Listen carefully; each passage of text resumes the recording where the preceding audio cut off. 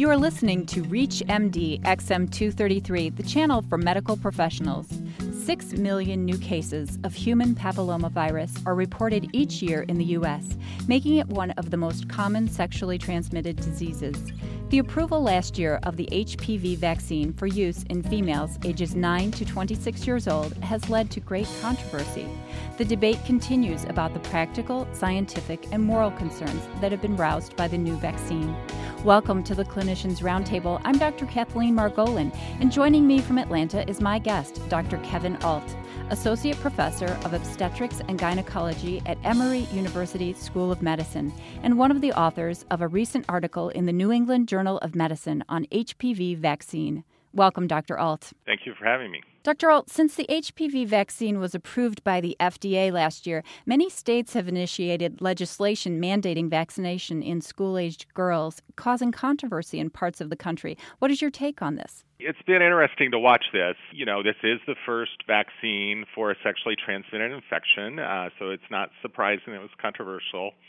Certainly, we want to give it at the lower age of the age range because those women, those girls, have not had a prior exposure. So, a lot of the backlash, I think, has been because we're looking at girls so young. And as I mentioned previously, I have daughters of my own in that age range. So I'm not immune to those concerns. I haven't run for public office, and so it's a little hard to get my arms around this, but I'll give you opinions. I think my personal opinions.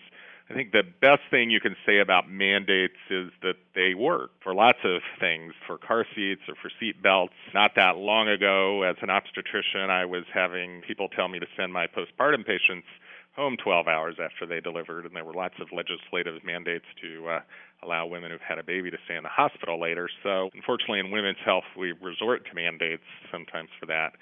Certainly, I think the negative thing about the mandate is it's really taken the spotlight off of why we have this vaccine. Texas, the state that seems to be in the news the most along this lines, has the sixth highest rate of cervical cancer in the United States if you go by states. And so it would have been nice to hear in one of those news stories somewhere what else they're doing besides mandating a vaccine for cervical cancer to fight their obvious problem that they have with their very high rates of cancer. So, and I don't think I heard that in any of the news coverage that I looked at. I was afraid people were losing the big picture. Right. It sounds like people are focusing on the fact that this is an immunization against a sexually transmitted disease, but leaving out the cancer. Most sexually active people are going to run into this virus. I think that that's very obvious in the last 5 or 10 years of epidemiological research. And so we have to assume that most 11-year-olds are eventually going to be sexually active. So I think that needs to get injected into these public conversations as well. Right. Right now, these mandated vaccination programs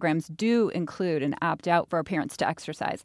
That leaves parents with questions about making a decision here, and they'll go to their physicians with those questions. What kind of guidance can you offer physicians who are going to have to field these questions from parents? Well, actually, if you look at the literature, there have been lots of studies along this lines where you go and offer parents or offer adolescents a vaccine for a sexually transmitted disease, whether it's human papillomavirus that we have or some theoretical vaccine, let's say gonorrhea or HIV. Generally, about 80%, a pretty consistent number, think that those vaccines are a good idea because it usually correlates with what the patient or the adolescent believes the severity of the disease is, and so cancer in this case, and whether or not they believe in vaccines in general is the other big determinant of that. So I think, unfortunately, the group that may be most reluctant to get the HPV vaccine might be reluctant to get a lot of other vaccines. Right. So a reluctance to get vaccines. And what other concerns are you hearing voiced by parents about the mandated HPV vaccine? You needed to have a way to pay for the vaccine if you were going to mandate the vaccine. We just had our meeting of the annual clinical meeting in the American College of Obstetricians and Gynecologists. On the way to San Diego, I sat next to a physician from Virginia, and Virginia, I believe, is one of the states that does have a mandate, but they're only getting reimbursed $11 from Medicaid for this vaccine, and the cost, of course, is much more than that,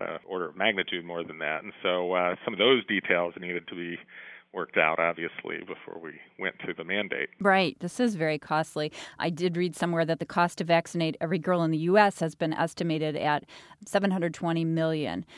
Can you at least assure people that the vaccine is cost-effective? It's worth it. That has been looked at very carefully, and this actually looks like a very cost-effective vaccine. And I think a lot of your listeners will appreciate this. We spend about $3 or $4 billion a year in the cervical cancer detection business. That's pretty similar to what we spend on care of HIV-positive patients in the United States, so no small amount of change. And, of course, a lot of that is trying to track down women with abnormal pap smears. For somebody in my office that has an abnormal pap smear, the price of a colposcopy, a biopsy, follow-up test is going to be $500 to $2,000, $3,000. So you could see pretty easily, I think, I'm not a healthcare economist, but you could see pretty easily why this might be a cost-effective vaccine. If you've just joined us, you're listening to ReachMD XM233, the channel for medical professionals. I'm Dr. Kathleen Margolin, and my guest is Dr. Kevin Ault, Associate Professor of Obstetrics and Gynecology at Emory University School of Medicine, and we're discussing the HPV vaccine and public policy. You had mentioned Texas, which got a lot of press around this, and their legislature recently passed a bill against Governor Perry's executive order for an immunization program. Aside from concerns about efficacy and long-term safety, some objectors believe that the HPV vaccine would encourage promiscuity. What is your reaction to the debate going on in Texas? Well, there's data that you can look at to answer those questions, and it comes from several different ways of looking at the question. First of all, you can go out and ask teenagers who are not sexually active, why aren't you sexually active? And the answer you get, the most common answer you get, is it's against my personal morality. Answer number two is usually fear of pregnancy, and then other things are further down on the list. So fear of STDs, for better or for worse, doesn't seem to influence teenage behavior. You might hope it would, since that they're a group that's particularly vulnerable to all STDs, but it doesn't appear to really do much as far as that goes. And certainly, if you're vaccinating your teenager with the HPV vaccine, what a wonderful opportunity to impress upon them your personal morals, which will, of course, influence their personal morals and their decision-making. You can also look at studies that are peripheral to this, but look at things like contraception or condom use in at-risk adolescent populations. And if anything, I think those findings are that the teenagers that are in the intervention group usually take less risk because they realize what the stakes are as far as acquiring a sexually transmitted infection. So the literature would actually say the opposite, I think, overall, at least what's been published prior to this. I hear a lot of doctors, when that question comes up, we don't expect our patients to run out and step on rusty nails after their tetanus booster. And so it's almost counterintuitive. Right. There's just a lot of misinformation and controversy. And I suppose you'd mentioned that part of it's normal because you're introducing a new vaccine, and that in itself is controversial for some people. But the fact that the vaccine targets a virus identified as an STD, it seems to just make it loaded. Maybe in the next few years we can have a conversation about whether we're going to have a herpes vaccine. So I think it's important to get some of these issues ironed out now, certainly, because I hope the future is bright for vaccines in this area. Do you think that the HPV vaccination will soon be a routine part of school-age vaccination programs? Well, it's recommended universally from that 9 to 26 age range, so certainly there's a recommendation out there, but as I said previously, the best things about mandate is that mandates generally work, and so I think another thing that was a little unusual about thinking about a mandate for this vaccine is this vaccine just hasn't been out very long. So I think that was another maybe strike against, the having a mandate for this particular vaccine. Mm-hmm. So you do support mandating it? I have mixed feelings because I don't want to see a backlash against the vaccine when I know it's so highly effective. But I think generally I'm positive about it. I mentioned statistics state by state. Here in Georgia, we have the 10th highest rate of cervical cancer. So certainly we have all three of the populations we discussed earlier that are at risk for cervical cancer. So I'd like to see us have some discussion about how we're going to reduce, cervical cancer and get care to those who need it. And this would seem, primary prevention would seem to be a key element. Interestingly, New Hampshire's voluntary immunization program has met with little resistance, and apparently it's so successful that healthcare providers there report facing decisions about who should be given the vaccine first. Yeah, there's a wonderful article about that in the New York Times here in the past few days, and certainly seems like they've gotten over a lot of the controversy as far as the vaccine goes, and I think mostly through just clear-eyed thinking about public health seems to be the take-home message that I've gotten from New Hampshire.